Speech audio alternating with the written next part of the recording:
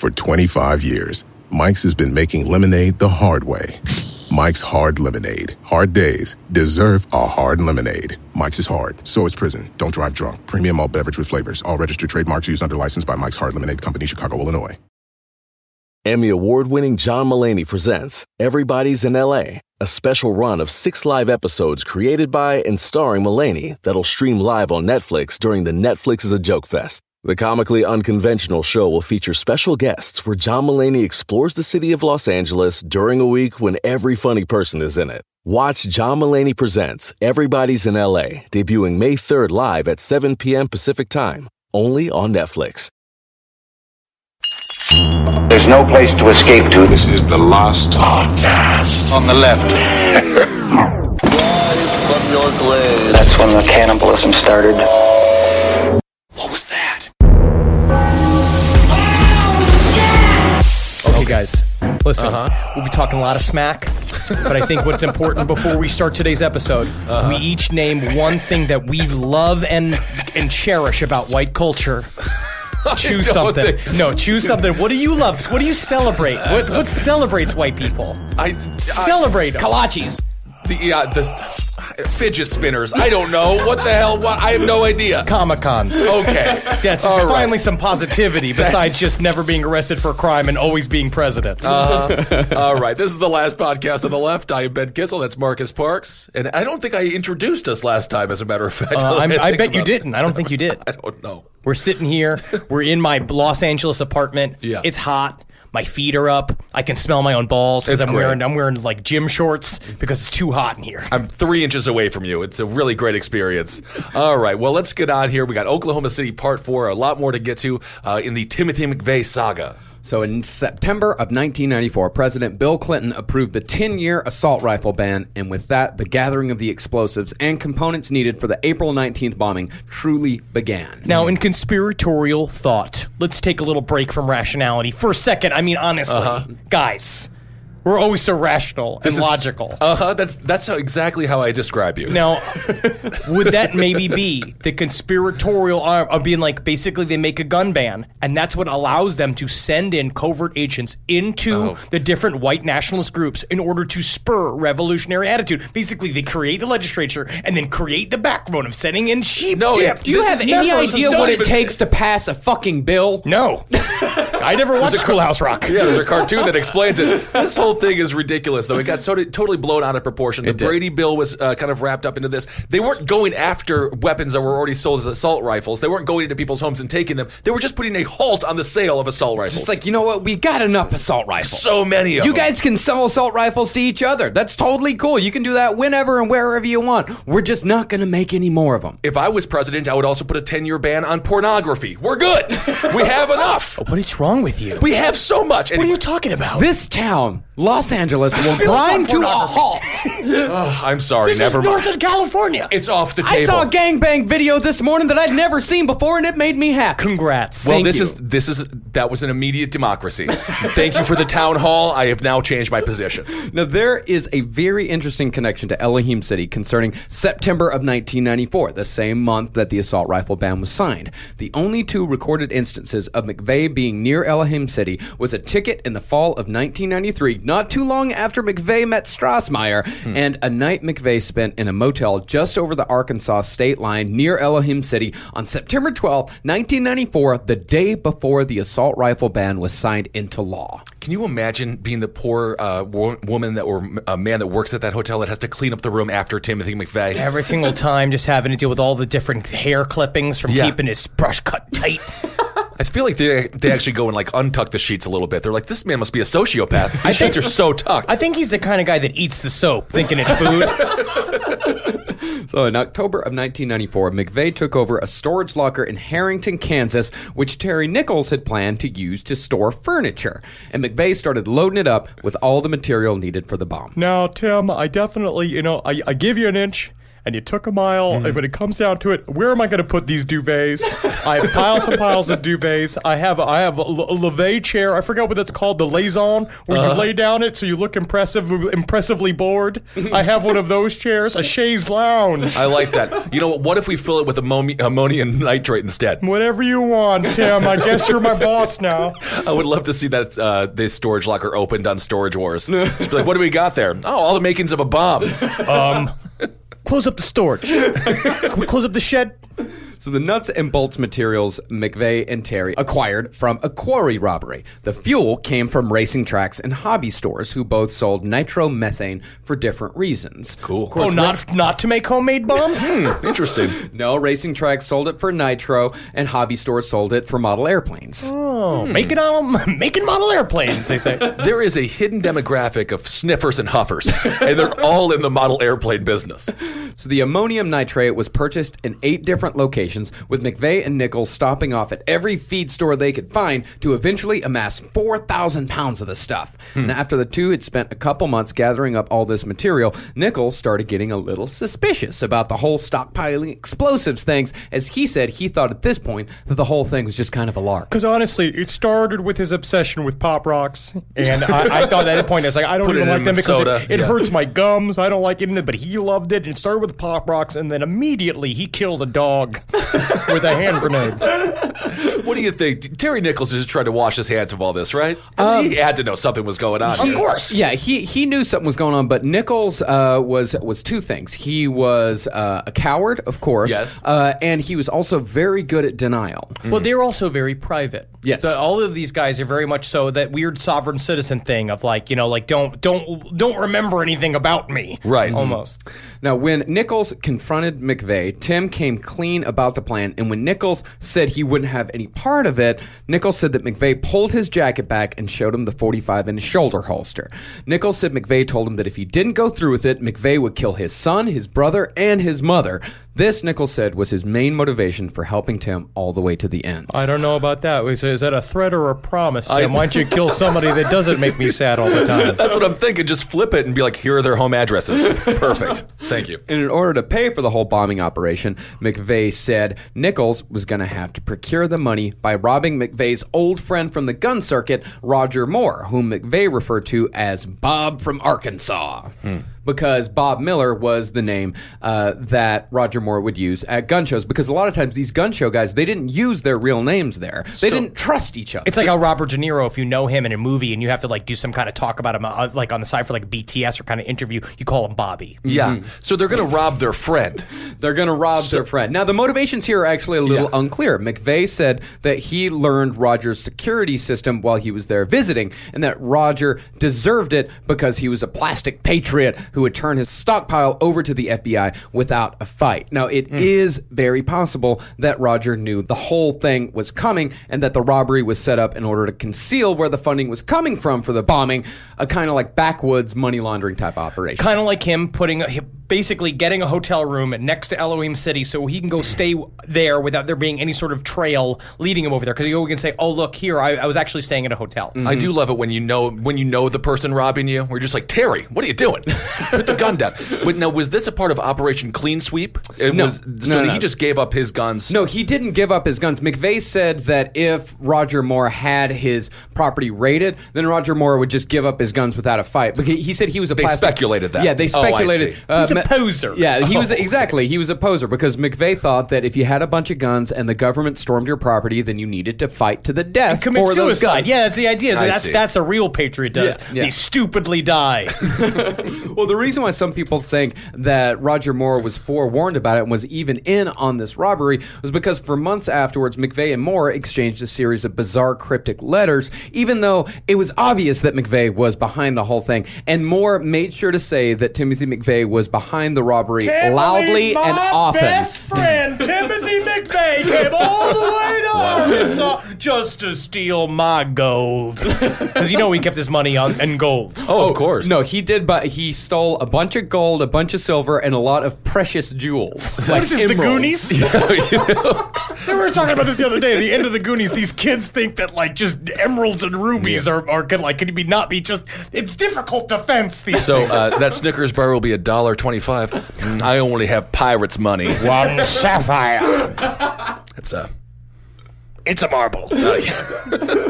In one of those cryptic letters, Moore wrote to McVeigh 9 days before the bombing. Moore wrote, "Plan is to bring the country down and have a few more things happen. The important thing is to make it as effective as possible."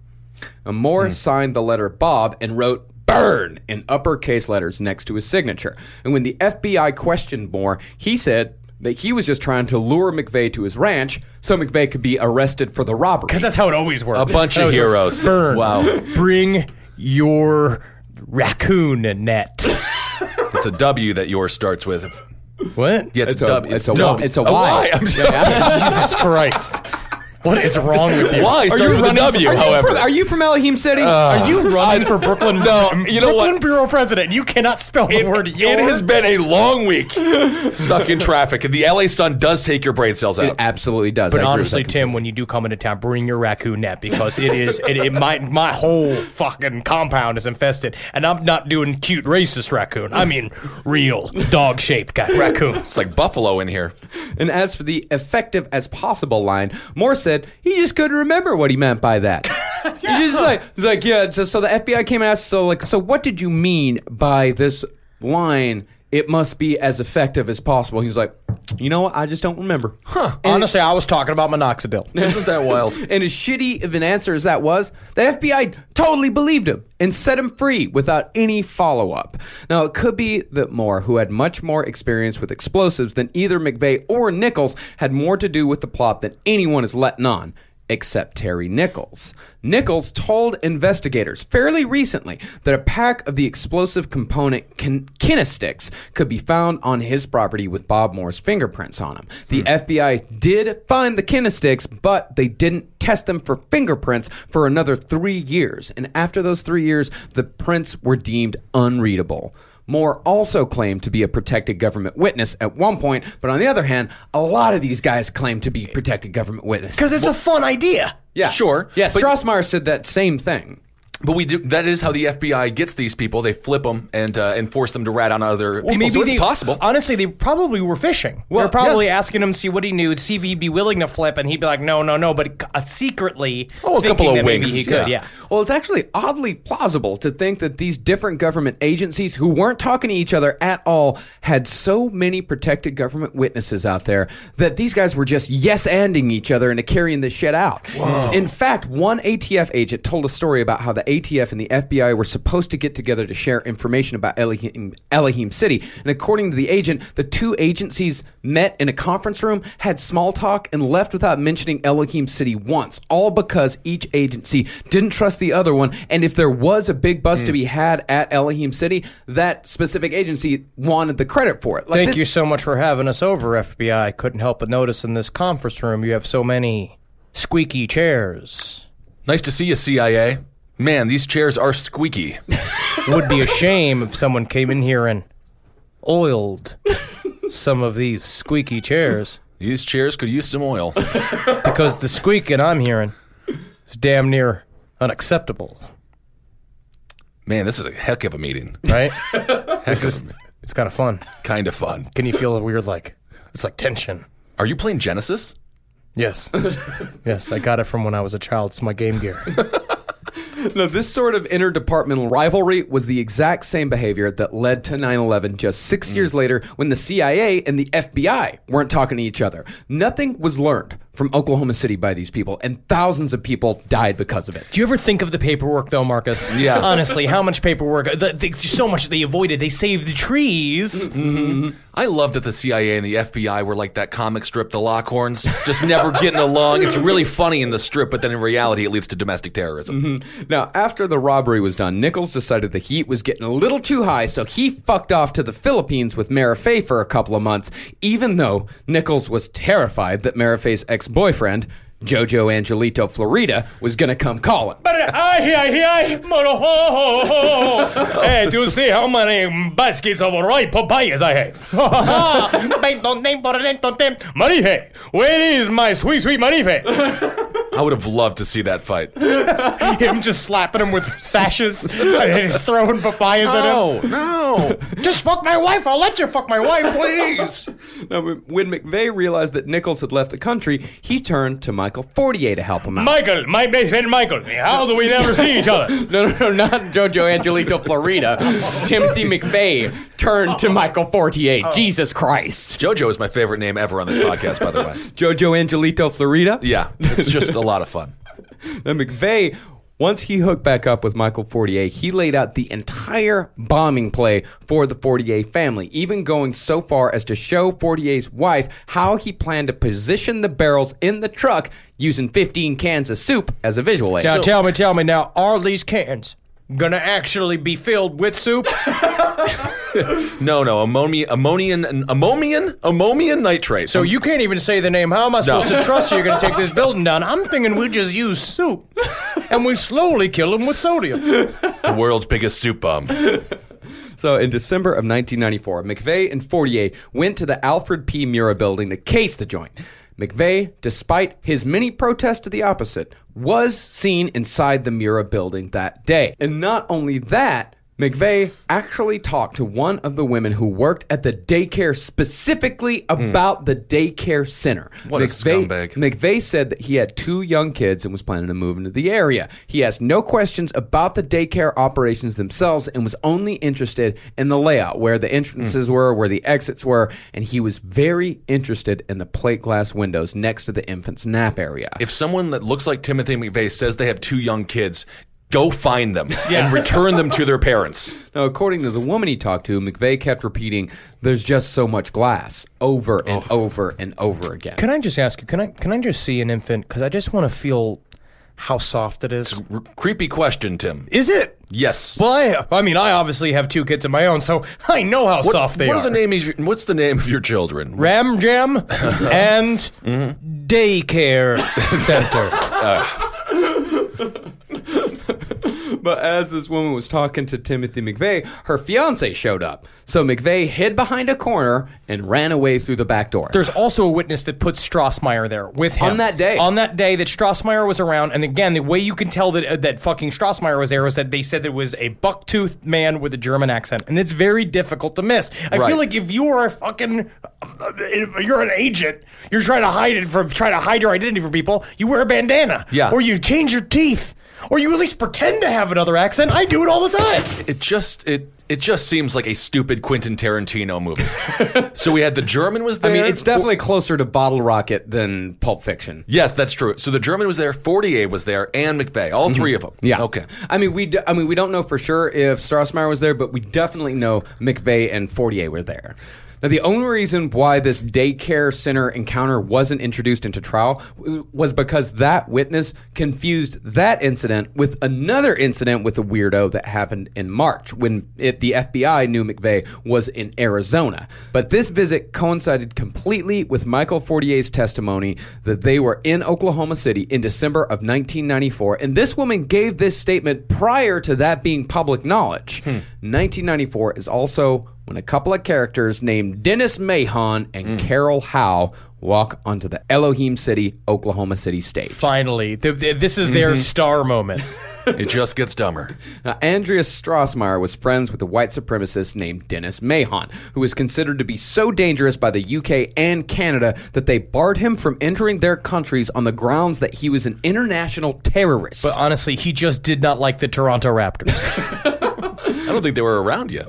Mahon is a former Imperial Dragon of the KKK and is also the leader of the White Aryan Resistance, a.k.a. WAR, in Tulsa. Which is around still. Yeah, definitely still around. He is also on camera saying that one day there will be a 100-foot tall statue of Timothy McVeigh, celebrated patriot. Wow, a 100-foot statue. Wow. 100 foot. Wow. Now, John Millar, son of Robert Millar and the current patriarch of Elohim City, considers Dennis Mahon to be a friend. Oh. Good. Now, let's hear a little from John Millar about his thoughts on people like Dennis Mahon and their beliefs. I would say I don't realize why being a racialist makes you a hater. You have people today, they'll raise quarter horses, and they're very peculiar with each quarter horse and how they breed them in order to get a show horse, or with, bulldogs or Pomeranians or any other animal like that. So in order to, save the integrity of each species, it's important that they stay within their own group. And that's the way we feel and what we feel the scripture teaches, like that. Yeah, the scripture of Looney Tunes, the book of Elmer Fudd. I don't want to malign people with interesting voices. You can absolutely malign his fucking ass. He's got a shitty voice. Sounds like an idiot. I've never heard the term racialist before. No, you never heard the term wasoist. Oh, wasoist. What an idiot. No, Millar went on to say this in an article about Elohim City about Dennis Mahon. No, I don't know what he's done in his life. He seemed like a decent man to me. I agree with some of his thoughts. Not all of them, not by a long shot, but I do agree with some of his thoughts. He sounds like someone who is just constantly getting his gums numbed by a dentist. Mr. Millar, what thoughts do you agree on? We all like a milkshake, and we all agree that the races should be separated and ice cream should be separated. I hate the mix of ice cream when you put the chocolate and the vanilla together. It's just a shame. I hate the swoo. It's one of the best combos there is. And Mahon's girlfriend was a woman named Carol Howe. Those two met when Howe called Mahon's dial-a-racist hotline after she had what sounded like a minor confrontation with some black dudes at a party. Dial-a-racist? Dial-a-racist, yeah. What was the number? Well, I'm not even going to say. Please don't. Please don't. No, it was a phone number that people could call to report incidents with races other than white people. Bad experiences. Oh, I see. Yeah. Okay. Yeah. So Carol Howe was a Tulsa debutante whose brand of rebellion was joining a white supremacist group and getting a big black swastika tattooed on her back. She started dating Mahon, but when she tried to leave, he raped her. She filed charges, which is when the FBI, looking for an informant to infiltrate right-wing extremist groups, recruited her. It's the best way to get a fucking an informant. Ex-girlfriends. Yeah. Oh, sure. Now, she reconnected with Mahon in late 1994 and started reporting back what she was seeing and hearing. Apparently, Mahon was spending his time detonating homemade hand grenades and was planning to blow up a Mexican-owned video store, but the ATF sat on it. Look right there. It's got a Mexican name right on it. It's a video. Just video. No, video sorry. Some kind of Mexican talking, getting there. The damn Mexicans dancing with joy, celebration, drinking beers, being relaxed. Celebrating, working hard, and supporting their families. I hate them damn video stories. What a jackass. And when Mahon bragged about setting off a 500-pound ammonium nitrate bomb in Michigan, the ATF still did nothing. Now, Howe was just supposed to keep tabs on Mahon, but when she eventually made her way to Elohim City, she found Strassmeyer's boot camp and was told by the FBI to refocus on Strassmeyer, goofy or not. Honestly, I saw a video of Dennis Mahon when he was doing training at the CSA, and it showed him firing various guns. And then he had a Dillinger, and he was struggling to put it on top of his head and covering it with his hat. Like he was trying to show that he could have a gun under his hat, and he would put it on a hat, and it was sliding back and forth with his hat going, and he kept trying to take off the hat and reveal the Derringer at the same time, and it looks like a Chris Farley movie. Yeah, it's brilliant. In December 1994, the same month that McVeigh and Fortier went to case the Murrah building, Howe filed a report that Strassmeyer was planning to take action with assassinations, mass shootings, and bombings. That same month, Robert Millar instructed his troops in a fiery sermon to finally take action. Howe was also told that something was being planned for April, but she wasn't far enough into the inner circle to find out what exactly. In other words, the government had way more reason to raid Elohim City than they had to raid Waco. Mahon had hand grenades, large explosions using ammonium nitrate, and violent rhetoric, while Strassmeyer, who was an illegal alien and could have been arrested at any time, was arming and training a combat force. And I heard he has guns under his hat. You don't know what I got in my shoes.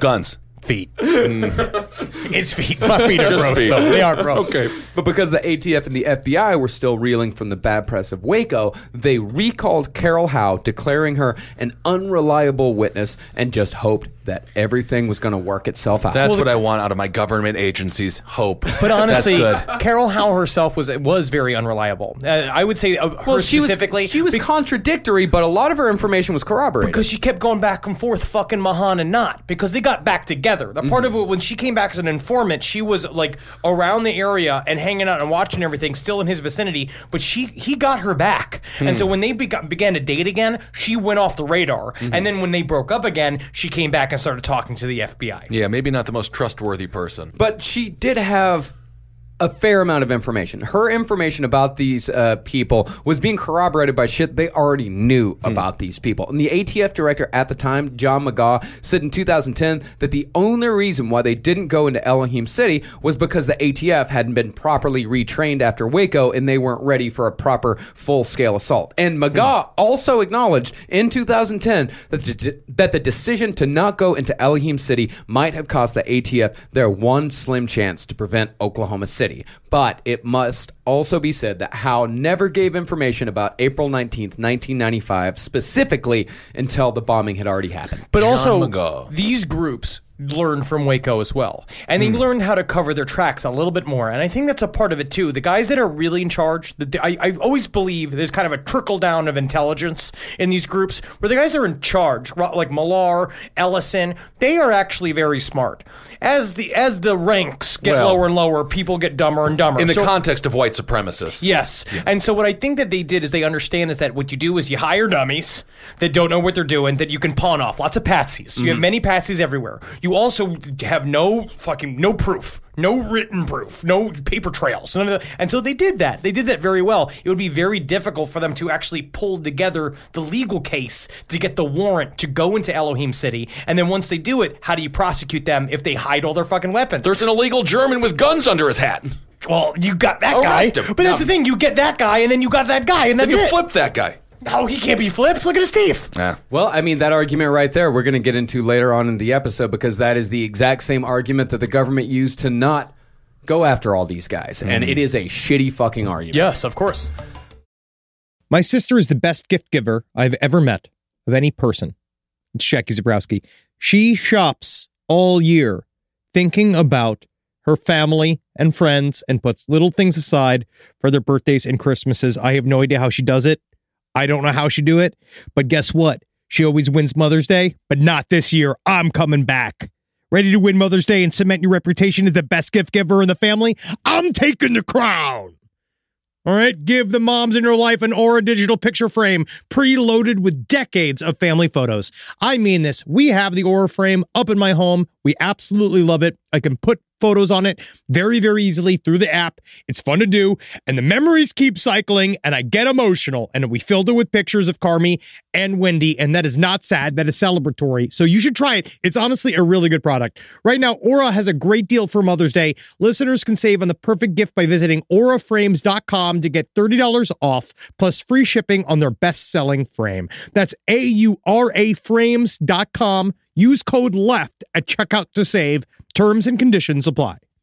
This podcast is brought to you by Squarespace. Finding work-life balance can be tough, but Squarespace gives you the tools to reach your goals and have time to celebrate. Squarespace is the all-in-one website platform for entrepreneurs to stand out and succeed online.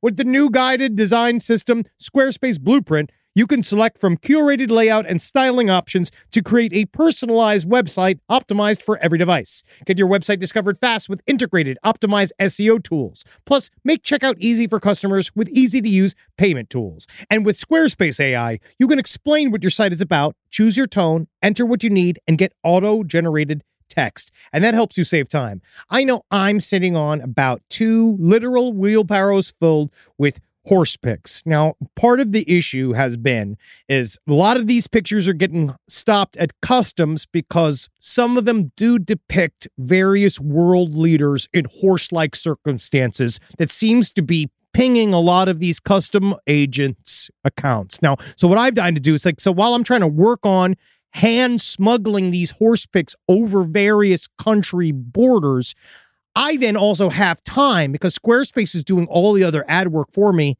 to go and work on my Killdozer at home. So thank you, Squarespace, for allowing me to diversify in the best way possible for this country.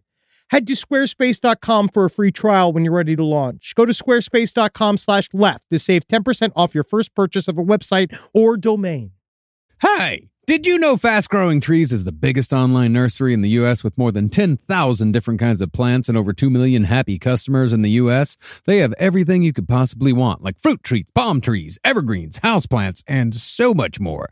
Whatever you're interested in, they have it for you. Find the perfect fit for your climate and space. That's one of my favorite things about it. Fast Growing Trees makes it easy to order online, and your plants are shipped directly to your door in 1 to 2 days. And along with their 30-day Alive and Thrive guarantee, they offer free plant consultation forever. Now, personally, I'm in the middle of re-landscaping my yard. I like to do it myself because I called up a landscaper to see how much it cost, and it was absolutely insane. Plus, I love dirt. I love getting my hands in the dirt, and I love planting things myself. And Fast Growing Trees has given me some wonderful plants that I can use. Like I got this Texas sage, it's purple. I've dug up a whole bunch of horrible bushes and shrubs up in front of my window and in front of my house and put some purple Texas sage up there, and it's going to thrive, and it's going to look real good. And I didn't even have to go to a nursery to buy it. It came to my house. Now, this spring, they have the best deals online, up to half off on select plants and other deals. And listeners to our show get an additional 15% off their first purchase when using the code LEFT at checkout. That's an additional 15% off at fastgrowingtrees.com using the code LEFT at checkout. Fastgrowingtrees.com, code LEFT. Offers valid for a limited time. Terms and conditions may apply. So let me ask you. Oh, questions. Y'all ready to get sexy? Oh, I don't know. I was in the contest of Timothy McVeigh in Oklahoma City. I woke up this y'all morning. ready to get sexy? Am I ready to get sexy like now? Sexy! I had a dream last night. Rose McGowan was my dream. And I was eating a bagel, nude. This is true. I woke up ding, ding, ding, hard. Was it the bagel or Rose McGowan that got you aroused? I don't know. I'm ready for the story. Okay. So in February of 1995, Timothy McVeigh was picked up as he was walking across a bridge near Bullhead, Arizona, by a man in a Ford Mustang. This is getting spicy now. I don't want to think about what is about to happen. And McVeigh offered the guy $5 to give him a ride to Kingman. The guy, named Richard Rogers. Dickie Rogers. He said he wouldn't take a dime, but he would be interested in a little fucking, as he had been at a casino all night and was feeling, quote, a little horny. There's something about you go to that slot machine and you pull that long pole and it's got the thick head on the top and then berries go whipping past your face. This guy, without a doubt, had the ass gas or grass bumper sticker with a Calvin and Hobbes pissing on like a Ford logo or something.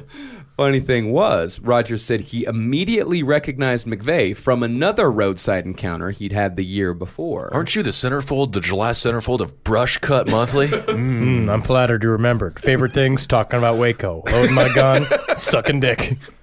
Now, the first time Rogers had picked up little Timothy McVeigh, Timothy took his dick out and asked Rogers if he wanted to party, which is slang for homosexual sex. Thank you, Marcus. Yeah. Oh, wow. So that's what all these Facebook invites are about? Interesting. Rogers said no the first time, but yes the second. And the two ended up in Rogers' trailer outside Kingman. When the trailers are rocking, do come a knocking, because I am fighting a snake. Now, the only thing that makes me think this story is true is that Rogers said as soon as they got into the trailer, McVeigh immediately just started talking about Waco. Oh, no. That's a total boner killer. He always does this, not for when you're on the far right. It's a boner fucking feeder. I guess so. But when they finally got down to business, Rogers said McVeigh's throat and tongue action was, quote, incredible. Throat and tongue action. God. 4 stars on Yelp. I would have given it 5 stars if he had made me Yelp. Again, Yelp is about yelling. I understand. I never want to think about this ever again. Actually, the thing was that Rogers said that neither one of them reached climax that night because they were just both too tired. I don't understand. You would go so far as to pay another weird militant man to have sex with you, and you're not going to come? This was all free. He refused payment, Henry. He refused payment. He's not a plastic patriot. You don't monetize love. love. Now, in the morning, Rogers made McVeigh bacon and eggs. McVeigh left, and the two never had another experience aside from a couple of awkward run-ins at the grocery store. Oh, hey. Oh, sorry. I'm sorry. I'm just trying to get around you to over here to the cucumbers. Hey, Tim? You know, my cart's got a squeaky wheel. Yeah. Yeah, me too. I guess I could really use some lubricant.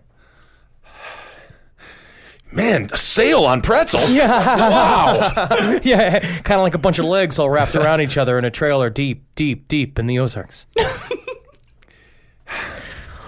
Anyway.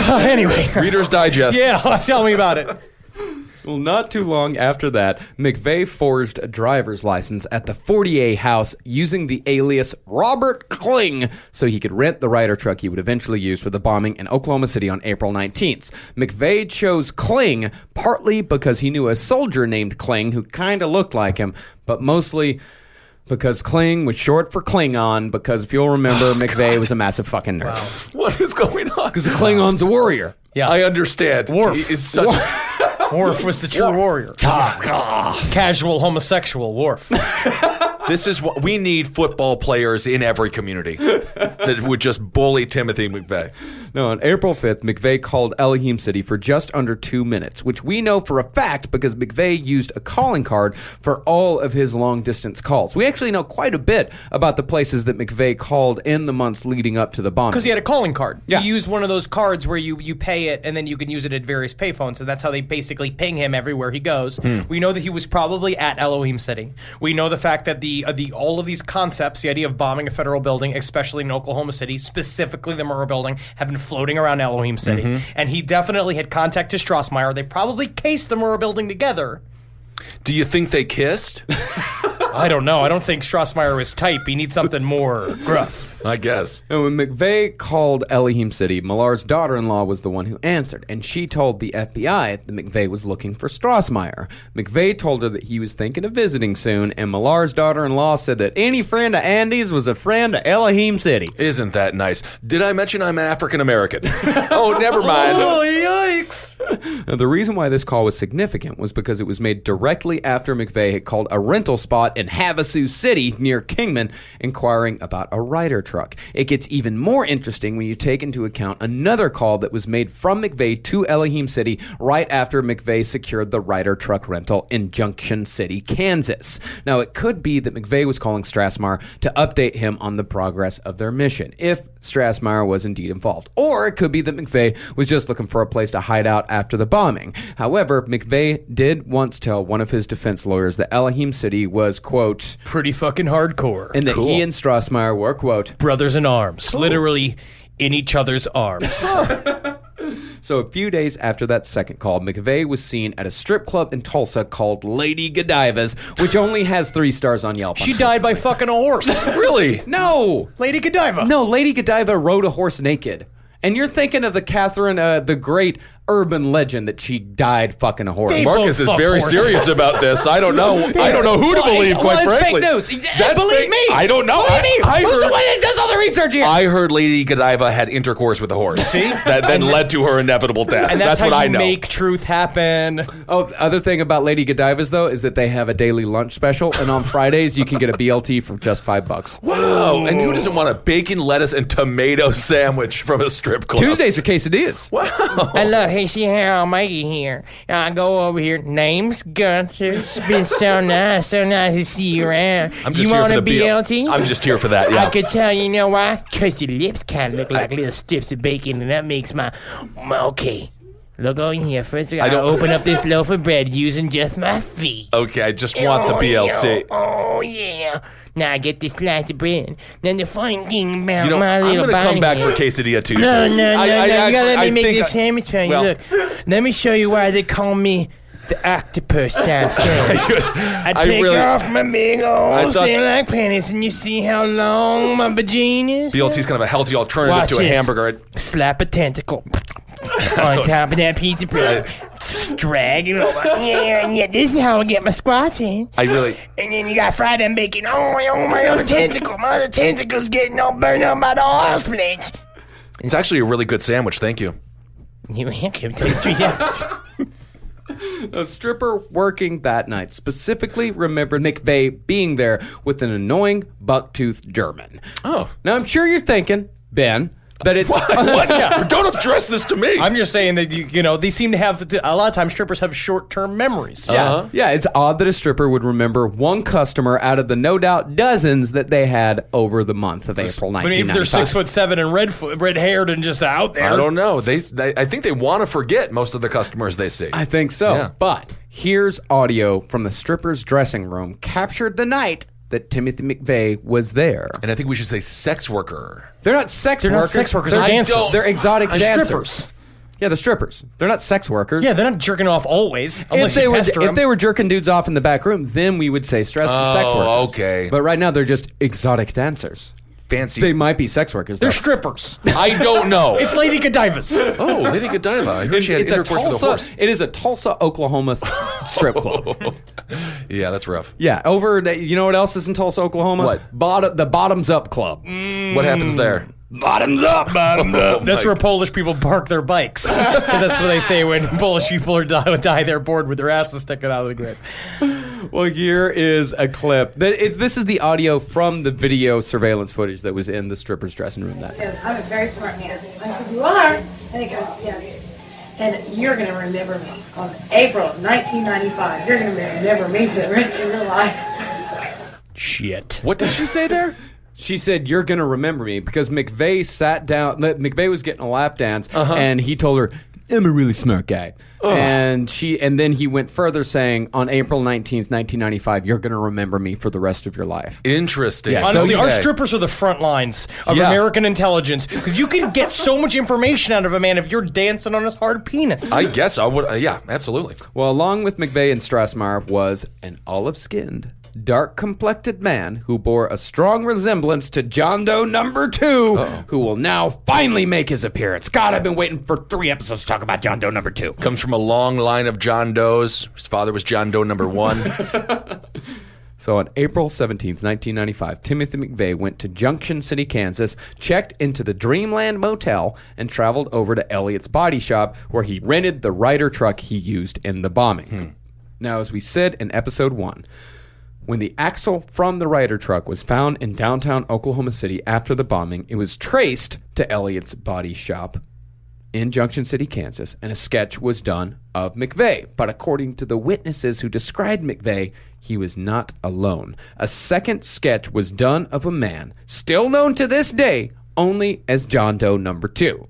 All 3 witnesses who saw McVeigh that day all agreed that McVeigh was not alone, and they all agreed on the basic physical characteristics of JD2, namely that he was short, stocky, and dark-skinned. Now, the sketch of John Doe number 2 that we know is actually all wrong. Nobody really knows quite how that sketch got to be the sketch of record, but the people who describe JD2 have said on multiple occasions that that's not the guy they saw. In fact, no one has ever really recognized the guy in that sketch. But when a second sketch of John Doe number 2 was done, more and more people started saying that they'd seen the man with the olive skin with McVeigh, particularly on the morning of the bombing itself. A property owner in Missouri said McVeigh, Nichols, and JD2 showed up a couple of months before the bombing inquiring about a property with a cave, possibly a place where McVeigh could hide out after the bombing.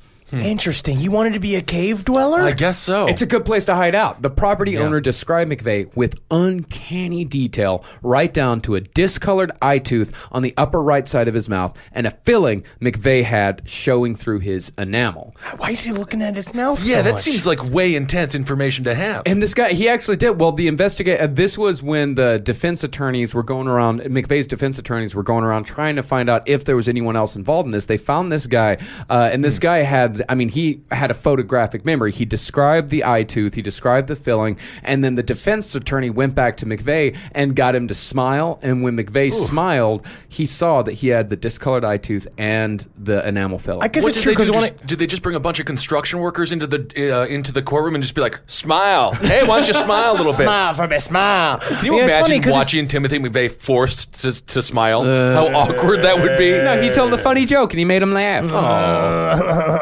It is funny because when I do describe you, Marcus, I think about you. I mean, like, he looks like a haunted man with monkey arms and a big butt. Well, That's nice. You're not going to fucking bring in a mouthful of teeth like broken glass? See, only if you're smiling, but you don't normally smile. I'm not doing this show, yes. You can force a good smile. I can force a very good smile. Now, JD2 gave his name as Robert Jacks, although that's proved to be an alias. However, the name Jacks is found written in Mary Faye Nichols' address book in a number of different spellings. She was learning the language. Yeah, that's good. Yeah. Now, the FBI's explanation of JD2 was that the eyewitnesses at the Ryder shop, all three, confused the day on which they saw JD2. That JD2 was actually a guy named Todd Bunting who would come in the day after. My grandfather changed his name from Cunting. Todd Bunting of the Bunting family. But the eyewitnesses maintain that the man in the second sketch is the person who was with Timothy McVeigh on that day, and Todd Bunting was a guy they all actually knew. My grandfather felt that the name Cunting would not allow his dentistry industry to really take off. That makes Bunting is a much better name. And interestingly, JD2 shares quite a few similarities with Richard Guthrie, the ARA bank robber we discussed last episode. Now, is Richard Guthrie possibly another U.S. government plant, however, trying to force the bombing to happen from the inside? I'm not saying it's always sheep-dipped. It's never sheep-dipped. They don't do that. No, it wouldn't. No, really, there wouldn't be. There is. I don't think the FBI would really want that to happen. In the Vietnam War, there was several members. Basically, they continued the Vietnam War for about a year with like a bunch of CIA operatives that were fighting with no identities, fighting in Vietnam for a long time. That's kind of fun. I do think when you mention those things, which that actually might be accurate, you should have a McDonald's cup, and I will put change in it. So on April 16th, the day before the rental, Lee McGowan, the owner of the Dreamland Motel where McVeigh stayed in Junction City, said she heard voices coming from McVeigh's room. She also maintained that these men had access to the room independent of McVeigh, who was dropping off the getaway car in downtown Oklahoma City when McGowan heard them speaking. McGowan remembered she heard, in her words, a velvety male voice that she recognized from an earlier phone call to room 25 where McVeigh was staying. It sounded like he would have really good throat and tonsil action. Yes. It's one of those voices. And she wasn't the only one. On April 15th, a Chinese food delivery boy named Jeff Davis. Very good. Very good name. Authentic. Now, son, with this name, no one will know that you're Chinese. Jeff Davis said he brought food to the room and someone other than McVeigh answered the door. That man was short, stocky, dark complected. And loved dumplings. Actually, it was Mugu Gai Pan. Ooh, that is good. I like that. I like Mugu. It's a little slimy, though. That's fine. Yeah. Definitely a deep cut on the menu. That's how I can tell. I've never seen you be disgusted by food before, so that's interesting. So on April 18th, the day before the bombing, McVeigh said he met up with Terry Nichols at the storage locker they shared. The two loaded up all the bomb-making materials they gathered, and they drove it all out to Geary Lake State Park in Kansas. There, they allegedly mixed the material and wired up the whole operation in just a day, supposedly all by themselves. And after they were done, McVeigh said Nichols headed home while McVeigh slept with the bomb for the night. Did he, cuddle it?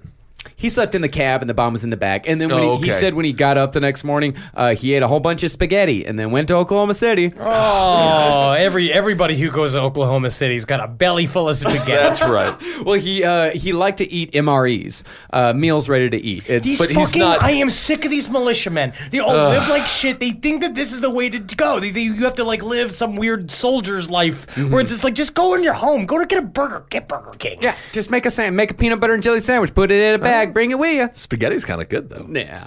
But the stories witnesses in Oklahoma City on April 19th told about what happened that day suggest a very different story besides just McVeigh and Nichols being involved in this. This show is sponsored by BetterHelp. It says here I have to talk about something I need to get off my chest, and I guess I can share it here. I eat mayonnaise for fun. It's a hobby of mine, and it's an addiction. And it's a daily weight on my life. How much I need whipped egg whites and oil crammed into my veins as soon as I wake up. And a lot of people carry around a lot of different stressors, big and small. Some people are presidents. Some people are soldiers. Some people have to eat mayonnaise, especially with hard-boiled eggs, which is what I eat for lunch. But I guess I should Share that in therapy. Because therapy is a safe place to get things off your chest and to figure out how to work through whatever's weighing you down. And what I do is I just add eggs if I have mayonnaise left over. I just continue to add the eggs. But if you're thinking of starting therapy, give BetterHelp a try. I hope they can help me. My God. I hope they can help me. Get it off your chest with BetterHelp. Visit BetterHelp.com/lastpod today to get 10% off your first month. That's BetterHelp! HELP.com/lastpod. No matter what kind of work you do, how you communicate is key. All those emails, reports, and presentations are equally important to the collaboration needed to get things done. And Grammarly can help. Grammarly is your AI writing partner to help you communicate more effectively and efficiently so you can make a bigger impact at work. And isn't that what matters most? Better writing means a stronger impact. Grammarly works across 500,000 apps and websites. You can't escape it. Like the ever-pervasive octopus of malice that is the NSA. Grammarly is watching your every move, making sure that you're doing it right. Data privacy and security are woven into the foundation of Grammarly, into the very essence of its nature. Grammarly is a secure AI writing partner, and it helps your team make their point and move faster, because that's the key there. Work smarter, not harder. Yes, Grammarly. You know how many times it saves me from writing a long, rambling, one-sentence email at 4 o'clock in the morning to my beloved employees? Makes me sound like someone who doesn't just have a BA in theater. All right, I was taught how to be a tree. I was not taught how to survive as an adult. All right, my job was to cry in front of a weird Southern man who just told me all sorts of weird stuff about my body. I didn't learn how to write. So thank you, Grammarly, because you're making me the boss I gotta be to motivate my team to get out there. And, oh, man, you don't want to mess with them. Thanks, Grammarly. Make a bigger impact at work with Grammarly. Sign up and download for free. Grammarly.com/podcast. That's GRAMMARLY.com/podcast. Easier said, done. 1 in 5 Americans have learned a new language on their bucket list. If that's you, make 2024 the year you finally check it off the list with Babbel. Be a better you in 2024 with Babbel, the science-backed language learning app that actually works. Don't pay hundreds of dollars for private tutors. It's a waste. Don't waste hours on apps. Besides appetizers, that's the kind of apps I like. Babbel's quick 10-minute lessons are handcrafted by over 200 language experts to help you start speaking a new language in as little as 3 weeks. Did you know that empanada is already Spanish? I didn't. Thanks, Babbel. Did you know that burrito is already Spanish? Wow. I just got to learn all the rest. And eventually, I'm going to be eating downtown Mexico. Thanks, Babbel. Here's a special limited time deal for our listeners. Right now, get 60% off your Babbel subscription, but only for our listeners at Babbel.com/left. Get up to 60% off at Babbel.com/left, spelled BABBEL.com/LEFT. Rules and restrictions may apply. The first sighting of the Ryder truck on April 19th was at around 8 a.m. At least 24 people saw the truck over the next hour, with many of them reporting it was in a convoy with the yellow Mercury Marquis, a brown truck, and a white sedan. 3 witnesses said a man with a military cut, accompanied by a man with olive skin, driving a yellow Ryder truck, asked them for directions to the Mura building that morning. Danny Wilkerson, the guy who ran the convenience store down the street from the Mura building, said McVeigh came in around 8:40 a.m. and bought 2 Cokes and a pack of Marlboros, even though McVeigh was not a smoker. And Wilkerson remembered this encounter because of the Ryder truck parked outside. Maybe he did that because of Bad Boys, the film Bad Boys, where he saw them lighting a cigarette, walking away from the explosion. Thinking to make him look real cool. Or did he buy it for John Doe number 2? That's what we're saying. Yeah, that's what we're saying. Yeah, that's what we're saying. That is actually... I also thought it could be because of Bad Boys. Oh. You know, Godiva Get fucked by a horse.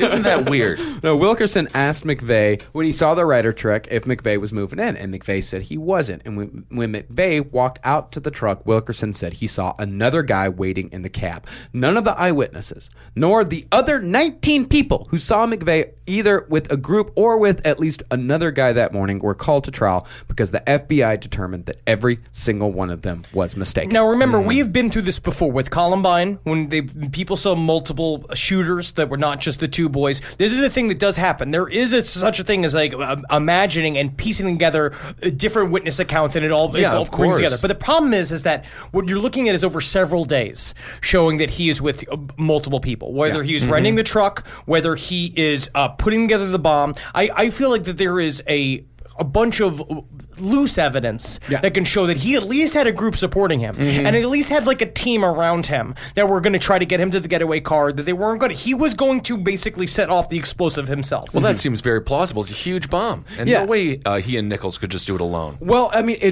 there is actually evidence. There was a guy who saw the Yellow Ryder truck at Geary Lake on that day. Yes, so we do family know. Saw the two of them together, him and Nichols up together. They were basically building the bomb.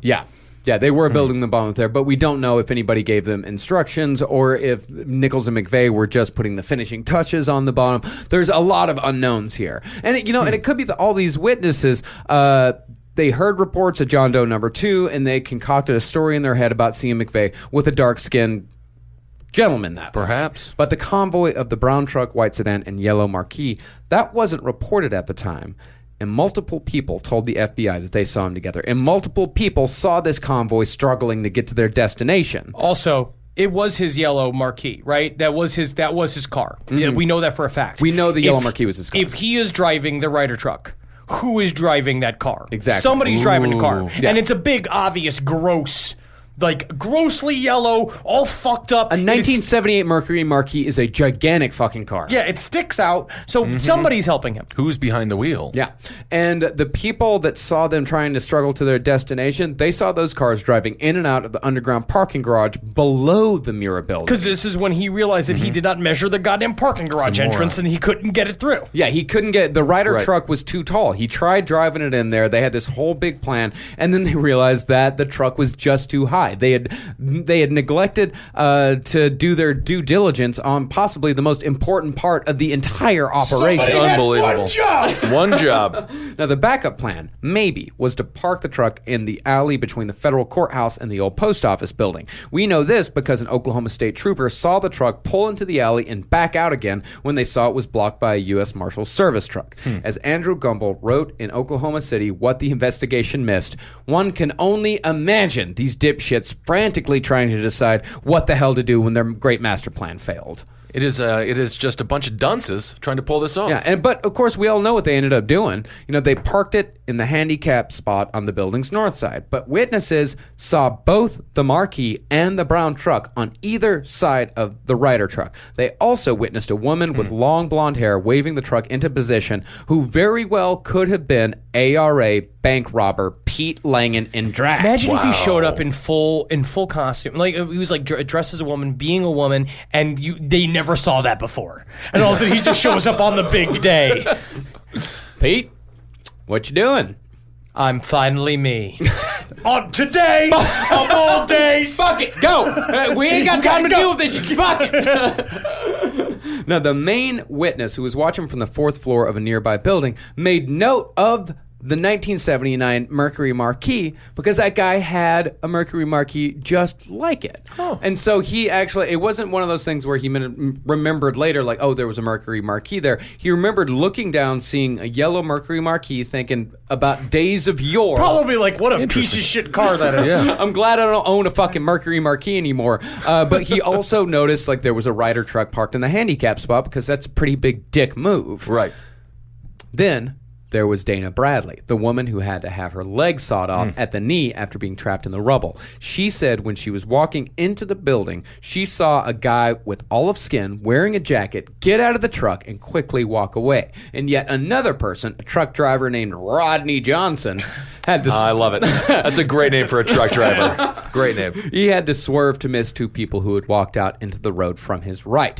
One he identified as McVeigh. The other he identified as a stocky man with olive skin wearing a jacket. He said to his left was a brown truck, to his right was the Ryder truck. Again, none of this stuff was made public. These people were not contaminated by media coverage. These sightings were all done independently, and none of them, aside from Dana Bradley's, were made public until just a few years ago when new documents were finally released. A lot of these, this didn't actually come from news reports. These came from FBI files that were finally released in 2010. Now, what is the point of not releasing this information to the public earlier? Is it just to make it a simple case? Yes. The whole point is to just close it. Get Timothy McVeigh, kill him by the death penalty, so the case is over. So there's closure, and then also technically you are not feeding the far right. I think there's a part of it too where it's if they made it a big attack on the far right, they thought that they were going to incite more and more of this, which in the end is wrong. In the end, they bolstered them, and they technically that's a tricky thing though. It did take a lot of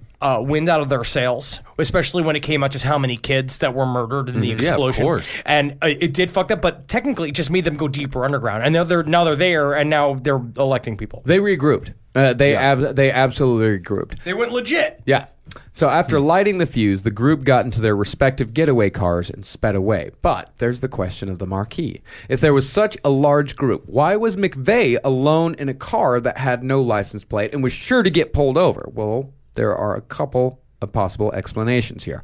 One, McVeigh might not have meant to drive the car for very long. If he was working with Langan and Guthrie, he would have been playing by bank robber rules. See, a lot of times when a bank robbery is committed, the perpetrators use a drop car, meaning they leave in one car, drive it to a second location where their real getaway car is parked, and they leave the drop car behind. The marquee could have been just such a car. Also, he was probably making his money robbing banks for a period of time with the ARA. So that's exactly the type of training that he's already gotten. Or, two, McVeigh meant to be caught. He was the sacrificial lamb, the one who would spread their message to the world, the spokesman. And when you compare McVeigh to the rest of these assholes, he was the obvious choice. He's a perfect patsy. Yeah. He was a clean-cut war hero. He was fairly well-spoken, and he had no criminal record whatsoever aside from a few traffic tickets. So he'd look like a good American soldier, like the head of the Patriot movement. Yep, and if anyone out of that group of dickheads could sound even halfway reasonable, it would have been McVeigh. All the rest of them, what are you going to put Strassmeyer out front? No, with his buck teeth.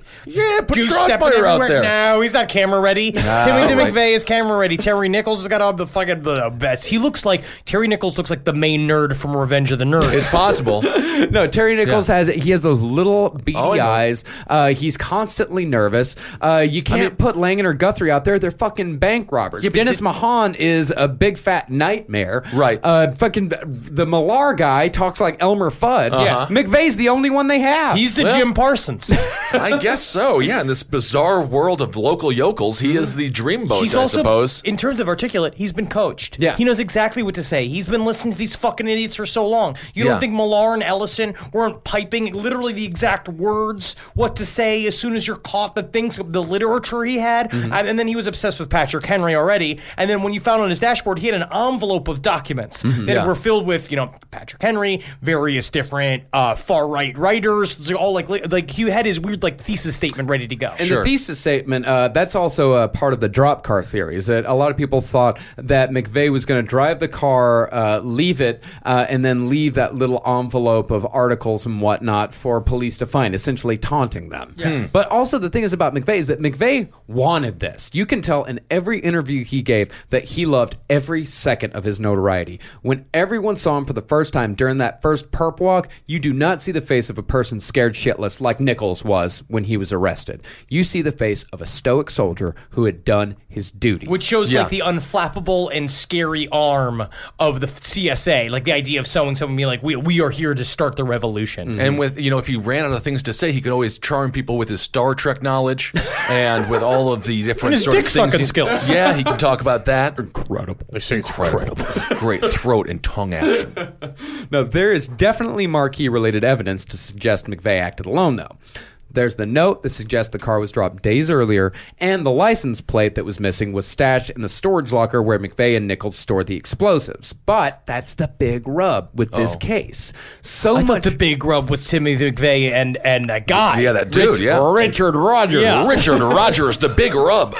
See, so much of this evidence can be interpreted either way. You can either interpret it as McVeigh being an idiot, or you can interpret it as McVeigh setting himself up to be the lone wolf. Now, we would know for sure if there were more people involved in the bombing, and especially if more people were in the truck with McVeigh, had the security cameras on the northwest and northeast corners of the Murrah building been working. But as a cost-cutting measure, the cameras were hooked to nothing and hadn't been functional for 10 years. How much money did they save? How much money did that save? They said 18 grand in the end was all the fixes they didn't make in the building? No, 18 grand was the construction cost. This was probably, I don't know, $40. Oh, my God. But they also, this is again where the conspiracy arm takes a hold, when people say that the government did that on purpose. No. I think the government was trying to save money because they were a bunch of idiots. Yeah, and that's when you talk to the guy who was in charge of security and said that he had been screaming for years to get the cameras fixed. What a nerd.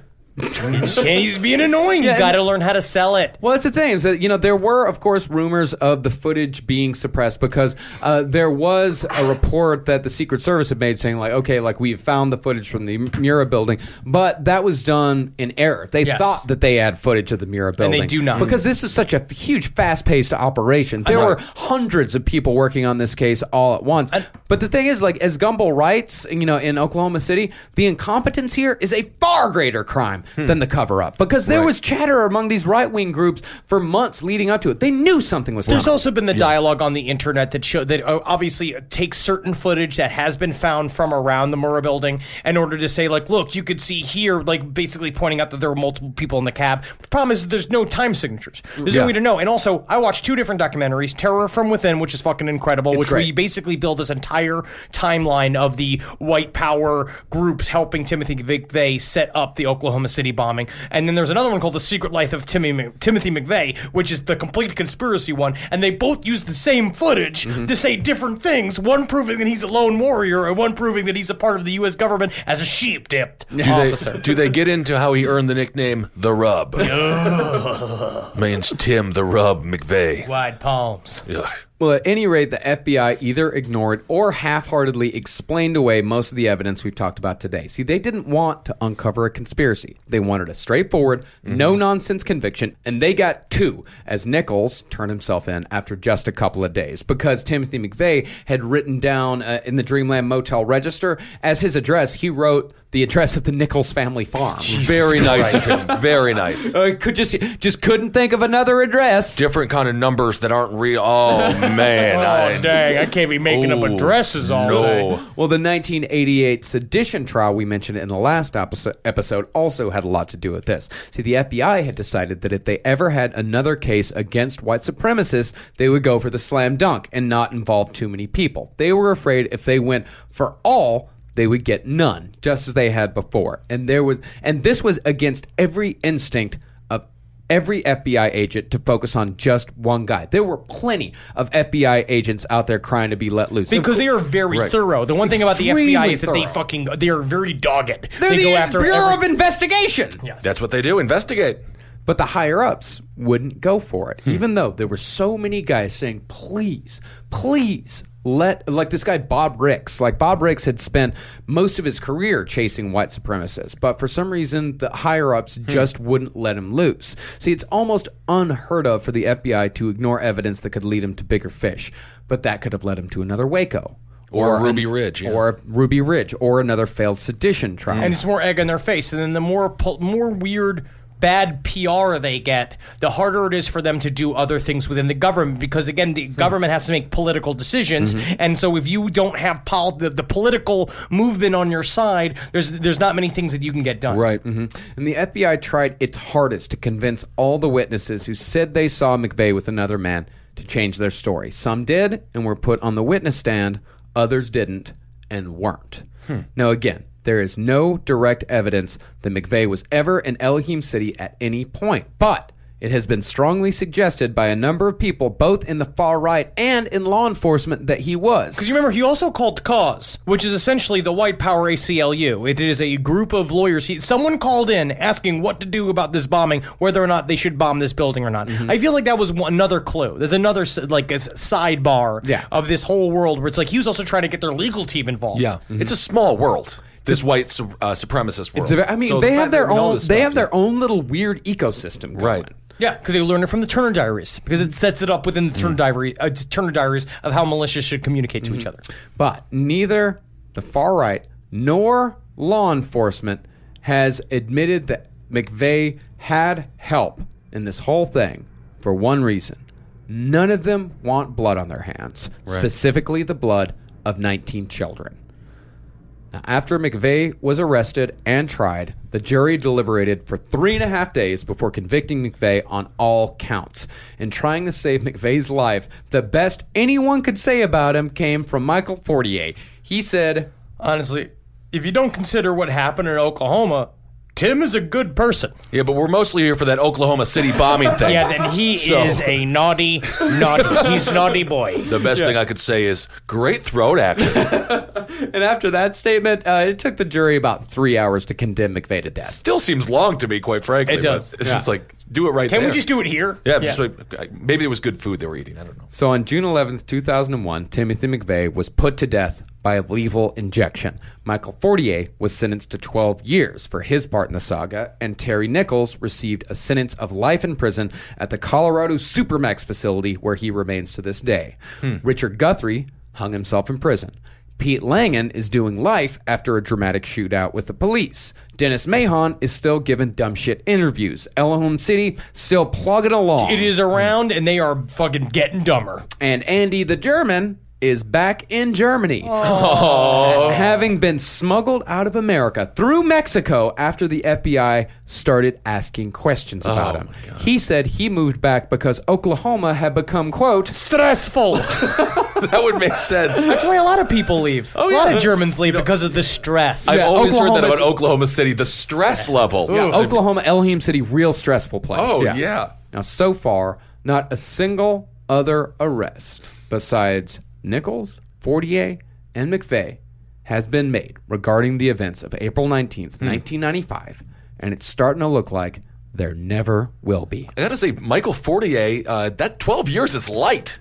That is a light sentence because they do know he's complicit in the mass tragedy. I feel like that's a little bit too light of a sentence. Well, he turned state's evidence. Oh, Michael, I see. So Michael flipped. Michael Fortier. Okay, Michael Fortier was the star witness against Timothy McVeigh. So what do you mean? I'm like the star witness? Yeah. He was the Lucille Ball of the witnesses. Wow. So I think we've all learned a lot today. That is fascinating stuff. There's no way that Timothy McVeigh acted alone, and it's all that community. No. That was great. So the onion, peeling back the onion. Peeling back the onion. Hey, guys, so just remind you out there, it's like, if you feel like really proud about something, like, dial it back before you murder a bunch of people. There's no way to be that proud. Dial it back. Yeah. But this is where rhetoric, when it actually turns to violence, it's very difficult for the FBI and the CIA to know when that's actually going to happen. Yeah. It's tricky stuff. Well, and it is too bad that they were ideas, licking their wounds from Waco and Ruby Ridge. You wonder if they would have just had a little bit more political incentive to actually stop this stuff. But also, ideas can't be illegal. We cannot start shutting down one idea because then how do you do thought crime? When this went far beyond ideas. Of course. They had homemade grenades. They had ammonium nitrate. There was an I'm illegal... not arguing this. I understand. No, but of course we are of course not advocating for the legislation against ideas or anything like that. But in this case, the ATF, they didn't go in for one simple reason. It was cowardice. I mean, that's what it is. That was the reason why they did not go in, because they were afraid that Waco was going to happen again. They were afraid that they were not good enough. And this is big boy shit. And that's what this is. It's supposed to be hard. They're not wrong to some degree. It would have been, who knows how it would have gone. It would have been very difficult. It would have blown up.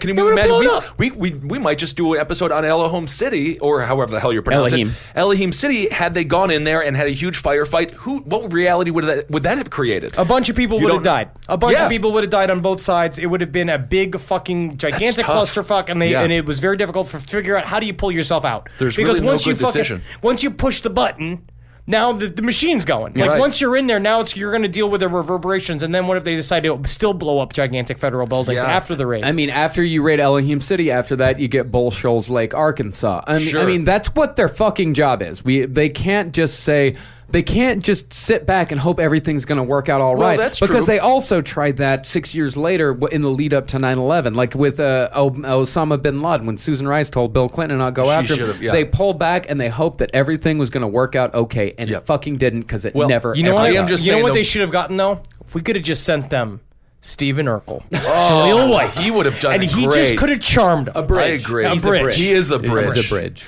All right. Well, great episodes. Thank you so much for listening. Let's see. Anything we want to plug here, Marcus? We are coming to Milwaukee this week. We're going to be in Nashville next week. We're going to be in Montreal the week after that. That's the Just for Laughs Festival. Go get your tickets for that. And then we're coming to North Carolina. We're coming to Omaha. We're coming to Pittsburgh. We're coming to Toronto. We can finally announce that we're going to be a part of the San Francisco Outside Bounds Festival, which is going to be awesome. super Queens fucking cool. of the Stone Age, man. Yeah, fucking Queens. Metallica's playing too. Metallica, right? the so new awesome. Gorillas. That's going to be cool as shit. I'm going to meet Lars. I want to meet Lars. Dr. Octagon. Oh, I love Dr. Octagon. Oh, it's going to be so fucking cool. I seriously doubt they're going to let us in with the musicians. No, definitely they won't. No, we will be corded off and netted into the podcast tent. Do you remember during the SLC Comic Con about how far we were kept from Jason Momoa? We were not allowed within, 40 feet of him. Yes. But I stared at him long enough where I felt like I talked to him. Yeah, and if you guys want any and all ticket information for that, just go to lastpodcastontheleft.com, and all of that stuff is there. That's it. Our Just for Laughs show is at 3 p.m., which is prime for us. We got Thursday and Friday. So if you come can't out make to that 3 p.m. on Thursday, then you can make 3 p.m. on fucking And Friday. don't forget, it is just for laughs. So if you even think about not laughing, remember what you're just there for. The Montreal Secret Police will just take you to get poutine. That is a punishment there. It is a punishment. So make sure you follow us on Twitter at Henry Loves You, at Marcus Parks, at Ben Kissel. Follow us on Instagram at Dr. Fantasty, at Marcus Parks, at Ben Kissel, the number 1. And follow Last Podcast on the Left on all of it at LP on the Left. Yes, and thanks for all of our Patreon subscribers. You have all made this possible, and we really appreciate you. Yeah, and if you guys want to give to our Patreon, go to patreon.com/lastpodcast on the left. Sorry we can't do it. Again, we're still in Los Angeles. Yep. We did 2 episodes in 2 days, 2 gigantic episodes in 2 days. We still don't have our printouts from Travis over in New York City, but we'll get back to the shout-outs next week. I promise you I will butcher your name next week. Don't worry about it. It's there. Don't you worry about it. Hail Satan. Hail yourselves. Hail Geen. Hail me. Let's do a Magustalations. Thank you. Yeah, Magustalations. The mouth action that you just used to say Magustalations was incredible. God. For 25 years, nothing has tasted better after a hard day's work than a Mike's Hard Lemonade. It's because since day one, Mike's has been making lemonade the hard way. We use 3 kinds of lemons, all hand-picked from family farms, then blended to perfection and cold-pressed to create the epic hard lemonade you know and love. Mike's Hard Lemonade. Hard days deserve a hard lemonade. Mike's is hard, so is prison. Don't drive drunk. Premium malt beverage with flavors. All registered trademarks used under license by Mike's Hard Lemonade Company, Chicago, Illinois. Emmy award-winning John Mulaney presents Everybody's in L.A., a special run of 6 live episodes created by and starring Mulaney that'll stream live on Netflix during the Netflix is a Joke Fest. The comically unconventional show will feature special guests where John Mulaney explores the city of Los Angeles during a week when every funny person is in it. Watch John Mulaney Presents Everybody's in L.A., debuting May 3rd live at 7 p.m. Pacific Time, only on Netflix.